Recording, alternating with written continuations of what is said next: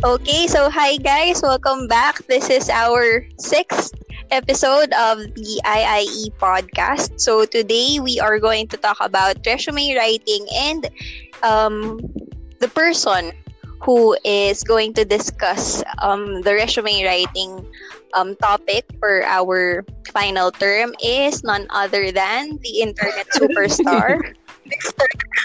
Renz Del Collar. Go Sir Renz! And andyan din si Sir Josh. And yes po, andito rin po ako para makigulo. and of course si Sir Josh. Oo. Parang ang usapan So, ayun natin, Ma'am Maui, tatlo tayo. Bakit parang ako lang yung inintroduce mo mag-extend? Para refresher natin. Hindi, wait lang kasi. Nag-think din tayo kay Sir Josh din sana. O sige, pero Hello Josh. po.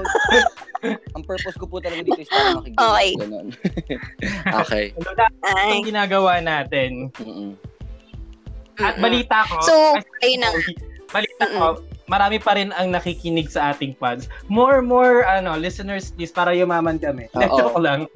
So, ang students namin dyan, Bekene na yan. Oo, nakikinig kahit na gano'n siya kahaba, Char. True. Yung pala tayo din yan. Pero, True. in this episode, we are going to try our best to limit this ng at most 30 minutes. Okay. So, para natin yun magawa. Let's start now. Okay, so, let's start now. So, ang first subtopic natin for resume writing is to know the difference of resume and curriculum vitae or vita. So, Sir Renz, ano bang difference ng dalawa? Okay. Ang alam ko kasi, pag sinabing resume, French word siya. Then curriculum vitae, Latin word. But in reality, mas maigsi ang resume compared dun sa curriculum vitae. Tama yung pronunciation ko? Yun ba talaga yun? Curriculum vitae. Vitae daw kasi pagka plural. Tapos vita daw for singular. Okay. Parang I think pag resume, 1 to 2 pages lang siya. Pag curriculum vitae or vita, mga 3 to 4 pages. Mas okay. detalyan. Okay. Pero actually, ang resume, ang purpose nun, sa mga students na bagong graduate or mga naghahanap ng trabaho, yun yung pinaka-important document. Doon nakasummarize yung achievements at yung mga life experiences related to work na ina-applyan ng isang estudyante. In our case, na mga professional, andun din yung summary ng ating mga experiences, mga previous works, and achievements and previous works. Yes, sir.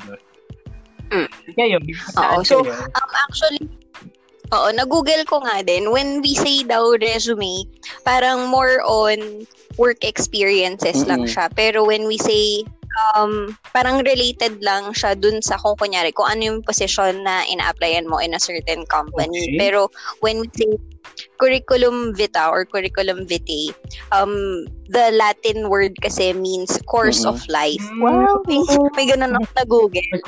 Oo, so yun daw yung meaning niya. Oo.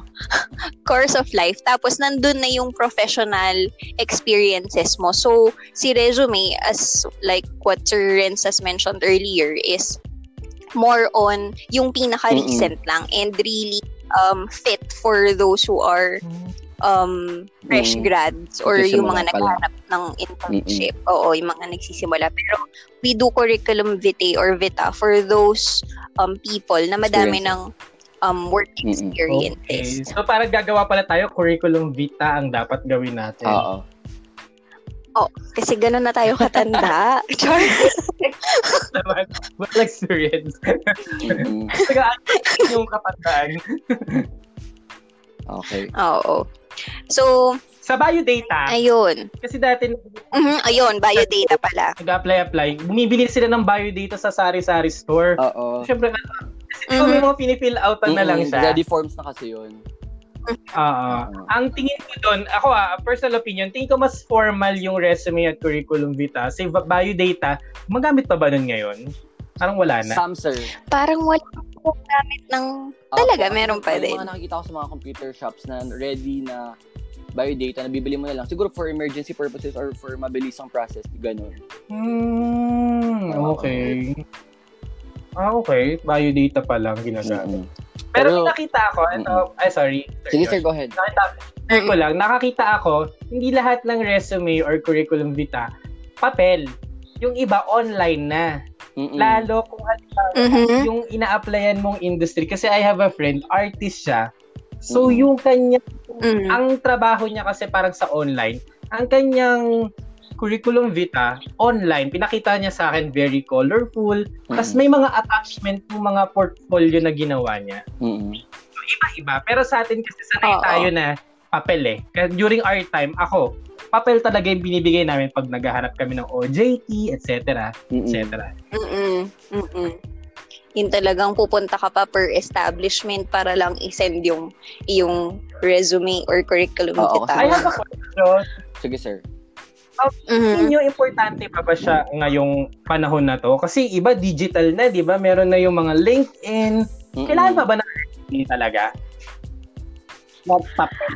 I think necessary pa din siya. Pero when it comes kasi dun sa ating yun nga, yung mga LinkedIn profile, feeling ko madidiscuss yan dun sa next episode natin with Ma'am Mel.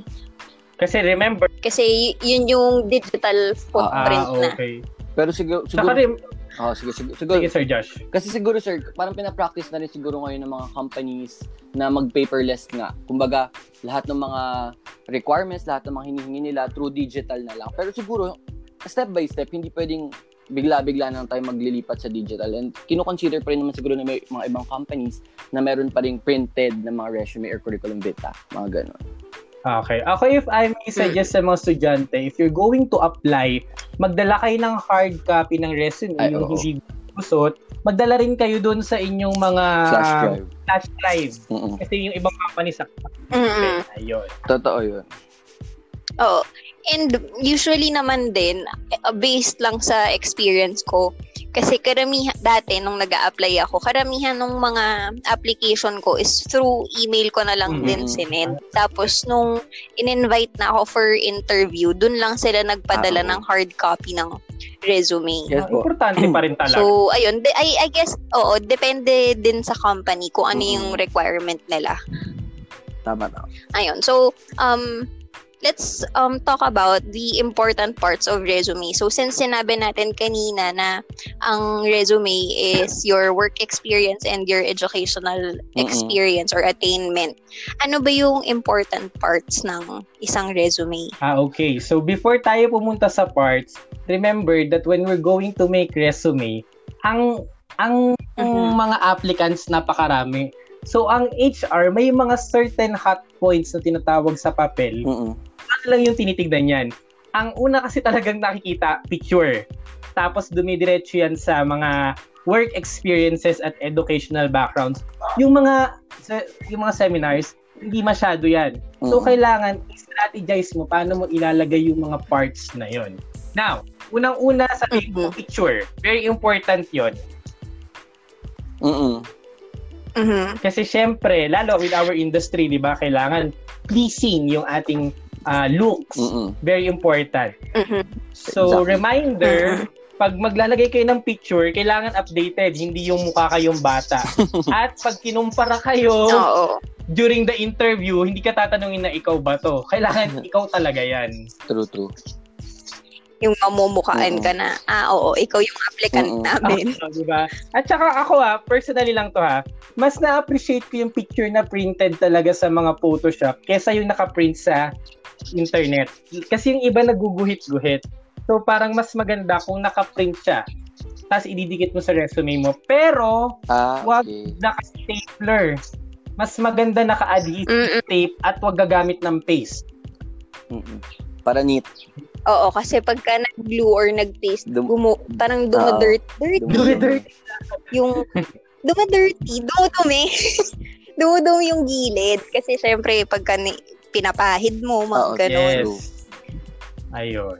So, advisable is to use double-sided tape if they are going to put their photo sa kanilang resume. Tapos 2x2 sana, pinakamaliit. Oo, 2x2. Pero may question ako regarding dun sa resume, sa photos ng ating resume. Kasi, ngayon, parang during our time, parang meron kasi traditional yung resume natin. Okay.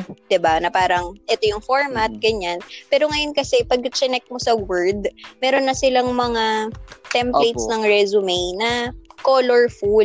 Okay. Tapos, ngayon, pag nag-google ka ng mga resume templates, ang ilalabas din nila minsan na mga suggestions is yung formal yung photo, Okay. pero yung naka-corporate attire ka na parang yun nga yung katulad ng white yung background, tapos straight face ka lang na nakatingin sa camera. Parang meron ng parang konting artistry dun sa kanilang photos. So, ano ba ang magiging talagang point natin dyan? Ako, ma'am, Or masasuggest mapata? ang point ko dyan, isipin mo muna kung ano yung kumpanyang ina-applyan mo. If you're applying to become a flight attendant, alam mo dapat kung ano yung grooming ng isang flight attendant. Exactly. So in the photo, you should look like a flight attendant. Hindi mo naman yung sombrero or whatever. Mas mahalaga na kita yung iba. So if you're applying in a company na medyo tingin mo, ano sila, mahilig sa mga arts, then why not experiment? Basta wag mo lang pinturahan yung mukha mo ng kung ano-ano. Laging makikita lang yung face. Okay, good point. So, it is very important before putting anything or yung photo mo dun sa iyong resume is know the background of the company. Yes, kung applicable ba yung... Yes. Okay, that's one good point. Okay, next important part of the resume would be, of course, yung contact details mo. Tama ba, sir? Tama. For contact details, yung name mo, just make sure, tama yung spelling lagi ng pangalan mo. At saka, yung contact details mo, dapat yung email address mo, formal na. Hindi na nakalagay yung Renz #babyko@gmail.com. Kailangan meron ka ng formal email. Para mga boss suplado at yahoo.com. Tip na to para sa mga fresh grad. HSOXD. Oo. Yung mga nalimutan nila na factor din yung formal na emails natin. Kasi para sa mga fresh grad, kung yung ginamit nila nung college, yun na rin usually yung ginagamit nila pag nag-a-apply sila. So please take note na i-adjust at maging formal din tayo sa email na gagawin natin. Sa email address natin. I have a question. So preferably, sige, ma'am. Sige, sir. Hindi, ayun. So, speaking of yung email address lang, preferably, yung kanilang email address is yung pangalan nila. Full name. Kunyari, Mallory Canlas. Kung hindi na available, ilagay na lang nila siguro yung number ng birthday nila or kung ano man. Pero, huwag na yung mga cutie pie 17, mga ganyan. Pero wag na rin habaan. So, stick with the name. Halimbawa, pangalan ko kasi Renz del Callar. Yun yung buo ko nilagay. Para nagsisisi ako pag lagi ko siya tinatype. Siguro sana RR del Callar niya lang yung ginawa ko or whatever. Kasi paano kung ang pangalan mo ay Maria Leonora Teresa tapos ibang haba? So, make it short na nandun yung may connection sa pangalan. Yes. Very important ng email tsaka contact number. Bihira na kasi yung address. Kasi yung address, hindi naman na sila nagpapadala ng sulat. Usually, tinitignan na lang yung address. Kung halimbawa, taga Cavite ka, then nag-a-apply ka sa Manila. So pag titignan niya ng HR, hindi ka ba mahihirapan sa biyahe? Yan yung mga tinatanong sa'yo. Pero for you to be reached out, your contact number, you can also use your landline. Tapos, very important ng email address. So, yun yung very important things that you need to do na ilagay sa personal information ninyo. Yes. Pero may isisingit lang ako sa sa email, sa address rather.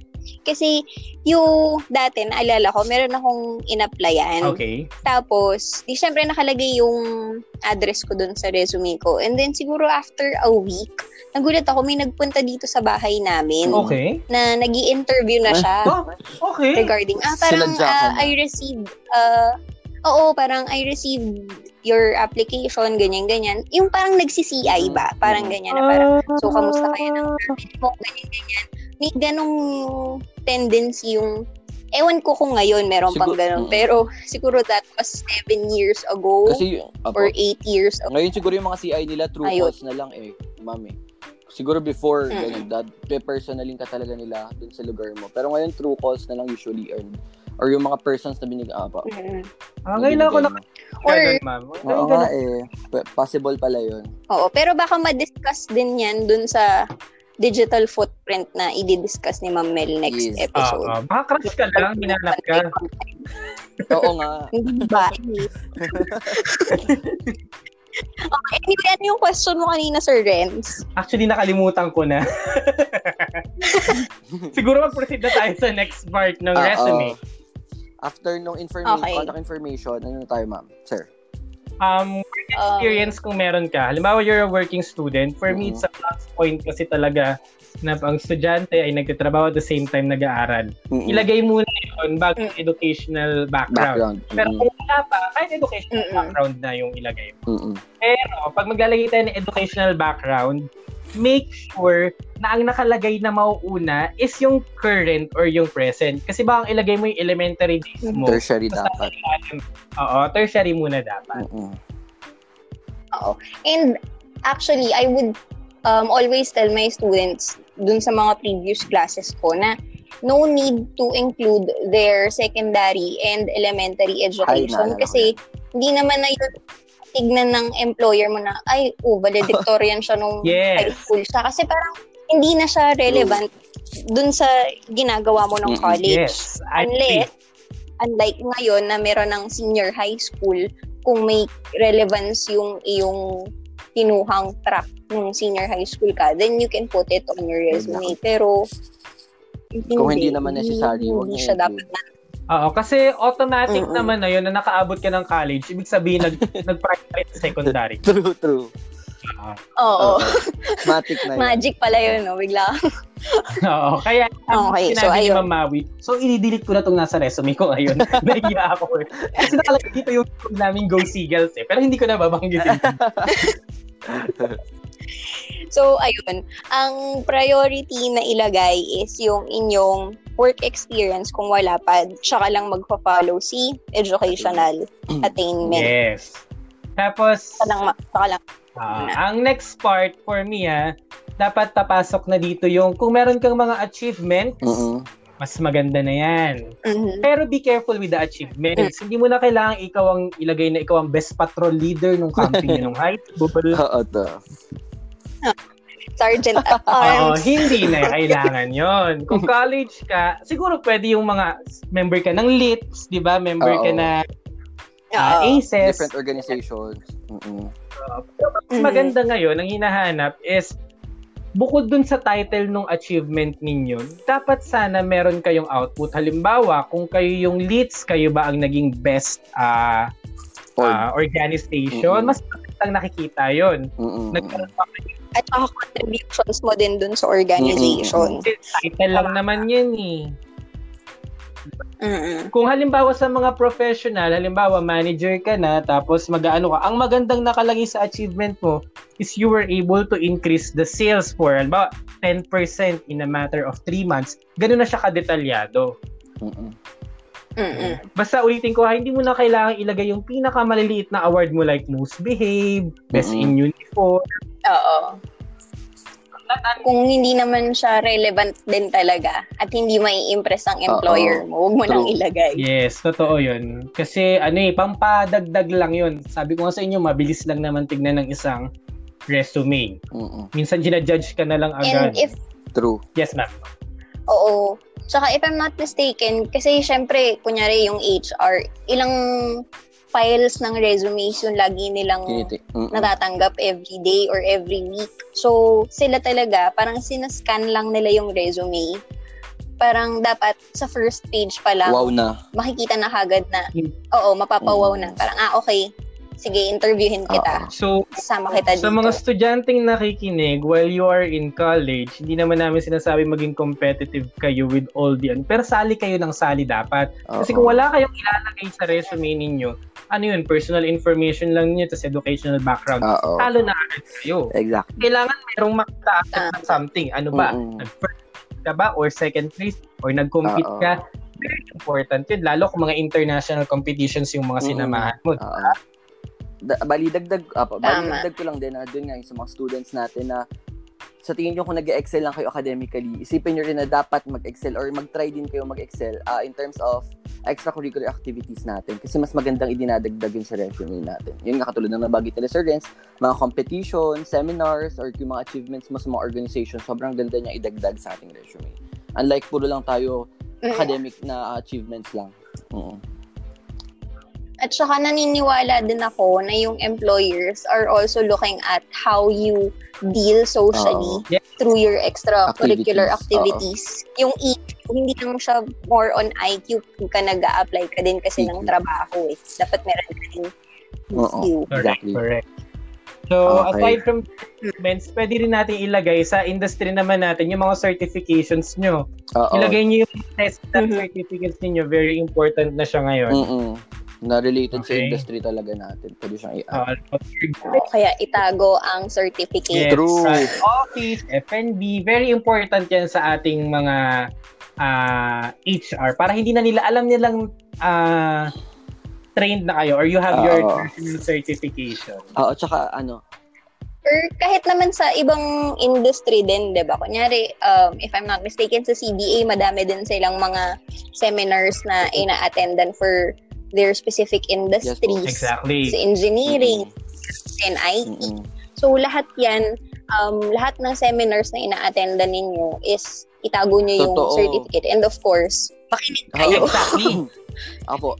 Bali, share ko lang experience ko nung nag-apply po ako dun sa isang, sa dati ko pong work, na sobrang bida ko talaga actually. Nilagay ko yung mga certifications ko. And then afterwards pala, pag nakapasa ka na sa screening and all, hinihingi din talaga nila yung photocopy ng mga certificates mo. So be mindful na kung ano yung nilagay mo dun sa resume mo, i-check mo kung meron ka talaga physically, kung meron ka talagang copy. Kasi nga, after ng process, hingi nila yun sa'yo for validation kung talagang meron ka nito or meron ka niyan. So yun nga, tip lang na dapat sinisecure mo or tinatabi mo lahat ng certificates mo. So yeah. Tama. Ako, another tip, pag naglalagay kayo ng mga certificates or certificates of training, attendance, tama si Ma'am Maui, Sir Diyos, dapat nakinig kayo. True. Kasi minsan doon kumukuha ng tanong ang isang HR. Magulat ka pa yung speaker. Paano kung hindi mo naintindihan at diba? So, iniintindi ang seminars na ina-attendan. Hindi yan pang kopya lang ng certificates niya. Okay? True. Correct.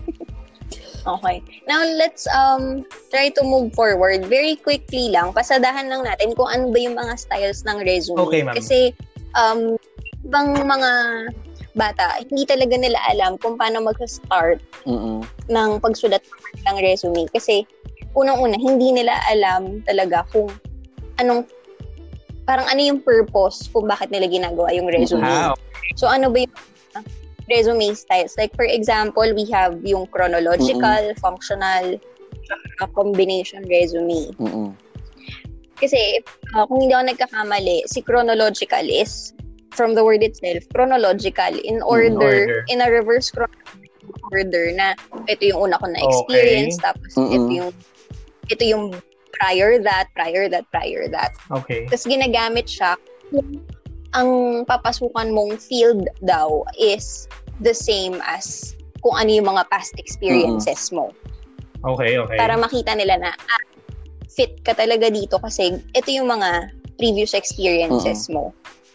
Pero pag sinabi daw na functional, sa skills, ang resume daw would depend on the skills. Like for example, kung ako, kasi share ko lang, parang HRM graduate ako, pero I became an ESL teacher. So, most likely, because siguro ang ginamit kong resume nun is functional, nakita nila na meron akong capability to teach English as a second language. Okay. Parang not necessarily na in-line siya dun sa field mo or dun sa pinag-aralan mo, pero dahil meron kang alam about that field, ganong type dapat ng resume or ganong style ng resume yung dapat mong gawin. Okay. And then yung combination, of course, combination of chronological and functional. Na nandun yung qualifications mo or yung set of skills mo, tapos nandun din yung ibang mong parang experiences. ito yung usual na ginagawa ngayon, di ba ma'am? Yung combi resume. Combination yung madalas na nakikita ko din ginagawa. Okay. Feeling ko akala ko lahat combinational. Combined lang. Pero combinational, tama ma'am. Natutuwa ko naman, gusto ko yung functional o yung chronological. Kasi ako gumagawa lang ako. I've learned something. Thank you, Ma'am Maui. Wala na, ko lang siya kasi meron din akong kilala na parang nurse siya. Nursing degree yung natapos niya. Pero ang naging line of field na niya is parang IT na. Okay. Kasi parang siguro kahit nung college siya, maalam talaga siya sa computer. So kahit hindi yun yung degree na nakuha niya nung college siya, dahil may alam siya dito, mas naging successful siya dun sa field na yun. Okay, nice. Ayun. So, nice. very important din for our students to know kung ano ba yung mga skill set na meron sila. Para yun ilagay nila sa resume nila. Tapos katulad nga nung sinabi dati ni Sir PJ sa seminar, yun yung way para maging compelling yung resume mo. Ayun. I have a question. Ang objective ba, important pa ba siyang ilagay or pwede nating hindi na ilagay sa isang resume? Actually, dyan ako naguguluhan, sir, kasi yung objective kasi usually ang ginagawa, guilty ako dito na generic lang siya. Okay. Pero, kapareha nga nung nabanggit natin ni Sir PJ doon sa seminar is, pag naglagay ka ng objective, gawin mong specific dun sa ina-applyan mong trabaho. Kasi ano ba yung gusto mong gawin for that company? Ano ba din ang mapupulot nila sa'yo? Bakit ka nila kailangan i-hire? Okay. So, kung maglalagay ng objective, I guess it should be really specific to the certain position na ina-applyan mo. Hindi siya basta general lang. How about character references? Ako, I highly encourage to write character references. Kasi totoo. Sino yung mga dapat nilalagay doon? Based on my experiences po, kasi kailangan hindi family, hindi part ng family mo. Okay. Oo. Yun daw talaga pinaka-important na part doon. Hindi family member mo or immediate family member mo ilalagay mo doon. Siguro pwedeng friends or yung mga naka-work mo or yung mga supervisors mo, yung mga usual na mga supervisors mo sa previous work mo, ng mga naka-encounter at nakakilala na sa'yo talaga. Kung anong ginagawa mo sa work, kung okay ka ba sa work, parang gano'n. Kasi sila yung tinatawagan ng mga employers natin kung ano ba talagang ginagawa natin sa dating work natin, something like that. Kung ano ba talaga tayo, gano'n. Parang sila yung nagiging support system natin dun sa gusto nating maging work. Yes. Apo.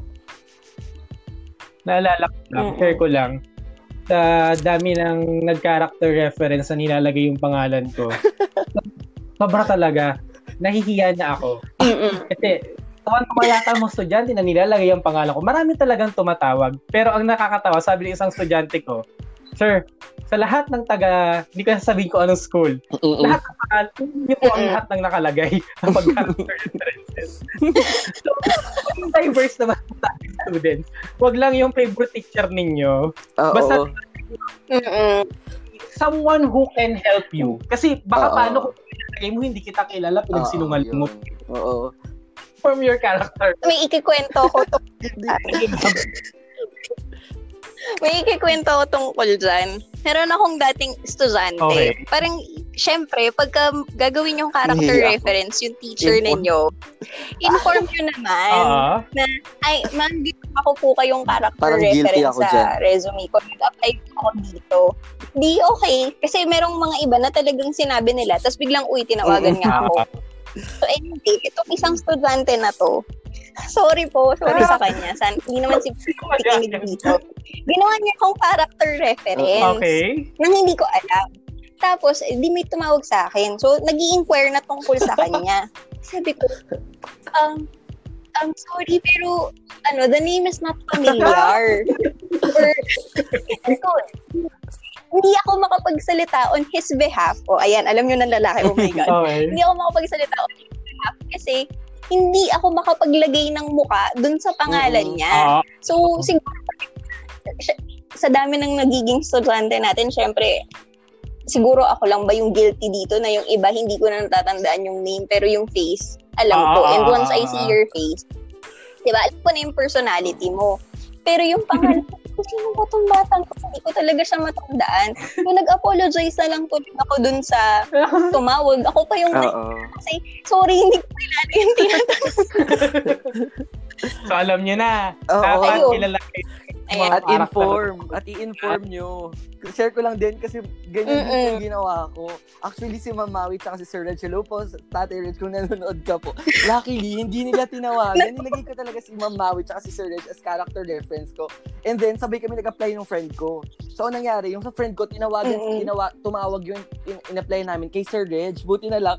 Tapos, hindi namin in-inform si Sir Reg na ginawa namin siyang character reference. And si Ma'am Maui, sino yung ginawa ko namin. And then, buti na lang si Sir Reg, tinawagan kilala niya po yung friend ko na yun. So, buti na lang, naligtas kami kahit papaano. Ako naman, wala naman daw tumawag and all. So, medyo safe ako. Pero ang takeaway lang dito, dapat lagi natin i-inform ahead of time bago natin isulat sa mga resume or CV natin kung sino yung gagawin nating character reference. Exactly. Heads up man lang. Kumbaga, ma'am, sir, eto po kayo yung ginawa ko, okay lang po ba? Kasi po baka may tumawag po sa inyo, ganyan. Ganon. Hindi yung magugulat na sila may tatawag so, para updated din yung number. Oo, tama. Kasi kung hindi mo in-inform, lumang number pala niya yung alam mo. Medyo guilty lang pala talaga ako din. Oo. Tama. Tapos kasi ako, pag tinatawagan ako sa character references, ini-interview ko talaga. How are you going to rate this person from 1 to 5 inside the classroom? Paano mo siya nare-remember sa kanyang mga achievements na ginawa? So kung hindi ka namin kilala, wala kaming masasabi talaga. Oo. Kaya hindi nyo rin... Ano yung notable achievements niya sa class, yung mga ganun. So, kailangan talaga yung pangalan ninyo sa utak namin para masagot namin yung mga tanong ng employer. Yan. May dagdag pa ako. So, pero hindi na sa character reference. With regards to the... Yes, sir. Ano yun? Please make sure na kapag kayo po ay gagawa ng inyong resume, please check the spelling. Paki-check din po yung capitalization. Proper ka. Kasi kapag may mga alignment, very important ng alignment. Kasi pag ang gulo-gulo niyan, ibig sabihin niyan, hindi kayo organized sa isang bagay. Yun agad yung impression na ibinibigay nyo. So, very important talaga ang organization at neatness pagdating sa isang resume. True. Yes. Okay. So, what are the other important things na dapat na matandaan ng ating mga estudyante to wrap up this episode? Ako ulit? Sir Josh naman. So, kumbaga, parang ang takeaway kasi natin dito, in creating a resume, kailangan alam talaga natin kung ano yung job description or kung ano yung ina-applyan natin. So, pinaka-importante po yun. Kumbaga, okay, gusto ko maging flight attendant. So, ini-aim mo at gusto mong ilagay sa resume mo na gusto mo maging flight attendant. So, kailangan pagtingin pa lang nila at first glance pa lang, okay, pwede to. Hindi yung marami ka pang pasikot-sikot, marami ka pang nilalagay na hindi naman necessary dun sa resume mo. So, yun yung pinaka-takeaway ko dito, mami. Kayo po ba, Ma'am Maui? Gusto ko lang i-reiterate yung unang-unang sinabi ni Sir Renz tungkol dito sa resume writing. Pag nag-submit ng hard copy na resume, wag gusot, wag nakatupi, wag parang dinaanan ng ilang pa yung resume tapos sa kanya isasubmit. Okay, kasi talagang sobrang laking impression na kagad nun magre-reflect sa papel pa lang. Oo, yung reflection na kagad ng personality mo is nandun na kagad sa resume. Sabi ng HR, gusot siguro ganito rin to klase ng nag-a-apply. Hindi siya organized and something like that, di ba? Na-judge na tayo based pa lang dun sa neatness ng pinasa natin. Exactly. Yeah. Sir Renz, last reminders for our students. Okay, just like to remind you na ang purpose ng resume is for you to get an interview. It doesn't mean that you're going to get a job. Iba pa rin yung interview. First step pa lang to. So in this first step, dapat paghusayan mo na. Yes. Dapat make sure na ang resume mo, it will stand out. Exactly. Okay? Kasi sa dami na nag-a-apply, hindi mo naman kailangan sunugin yung gilid ng katol para mag-resume mo, okay? Very important ang content. Waiting ko, dapat ayos ang picture, dapat naka-locate sa makikita agad ng mata yung mga achievements mo. That will make you, hireable sa kanila or makakakuha ka ng interview sa kanila. So, yun lang. Okay. So, sana marami silang nakuhang information and knowledge about resume writing. Kasi this is actually their, kumbaga parang, a way to the doorstep. Oo. Para makapunta sila doon sa Hindi pa siya yung mismong doorstep kasi yun na yung mismong job. Pero para makapunta ka doon or makapasok ka or makakatok ka man lang sa pinto. First step, Ito yung first mong kailangan paghusayan. Exactly. And kung hindi maayos si resume, is definitely you will not get that interview and you won't get that dream job. Yeah. So, yeah. So, ayun, I guess that's it. Yes. Thank you so much, Sir Josh and Sir Renz. Thank you. Sir Renz. Thank you Thank so you. much. Okay, so for our students lang, our next episode will be about social media etiquette and digital footprint. Yes. Okay. So that's it. Thank you so so much, much, and I hope you Bye. learned something today. See you on the next one. Bye. Bye. Bye-bye.